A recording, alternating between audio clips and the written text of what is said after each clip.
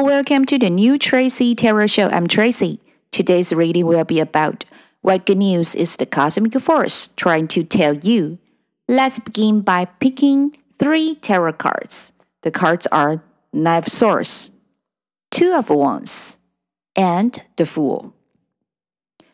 In the near future, you will be presented with opportunities to travel far and abroad.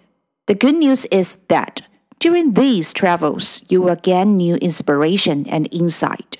You will be able to get rid of the haze of insomnia and indecision that you had been experiencing. Your planning and thought process will become more agile, and everything will progress quickly.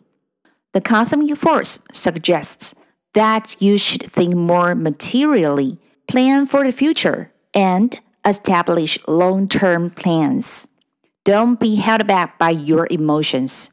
For example, don't let emotions affect your decisions. Now you're ready to establish a new plan to move forward quickly, but cautiously, and build your dreams in a practical and pragmatic way. Hope you have enjoyed the reading today as much as I have enjoyed telling you about it. Do tune in next time to my podcast. Wishing you health, happiness, and wealth wherever you are in the world. See you next time. Goodbye.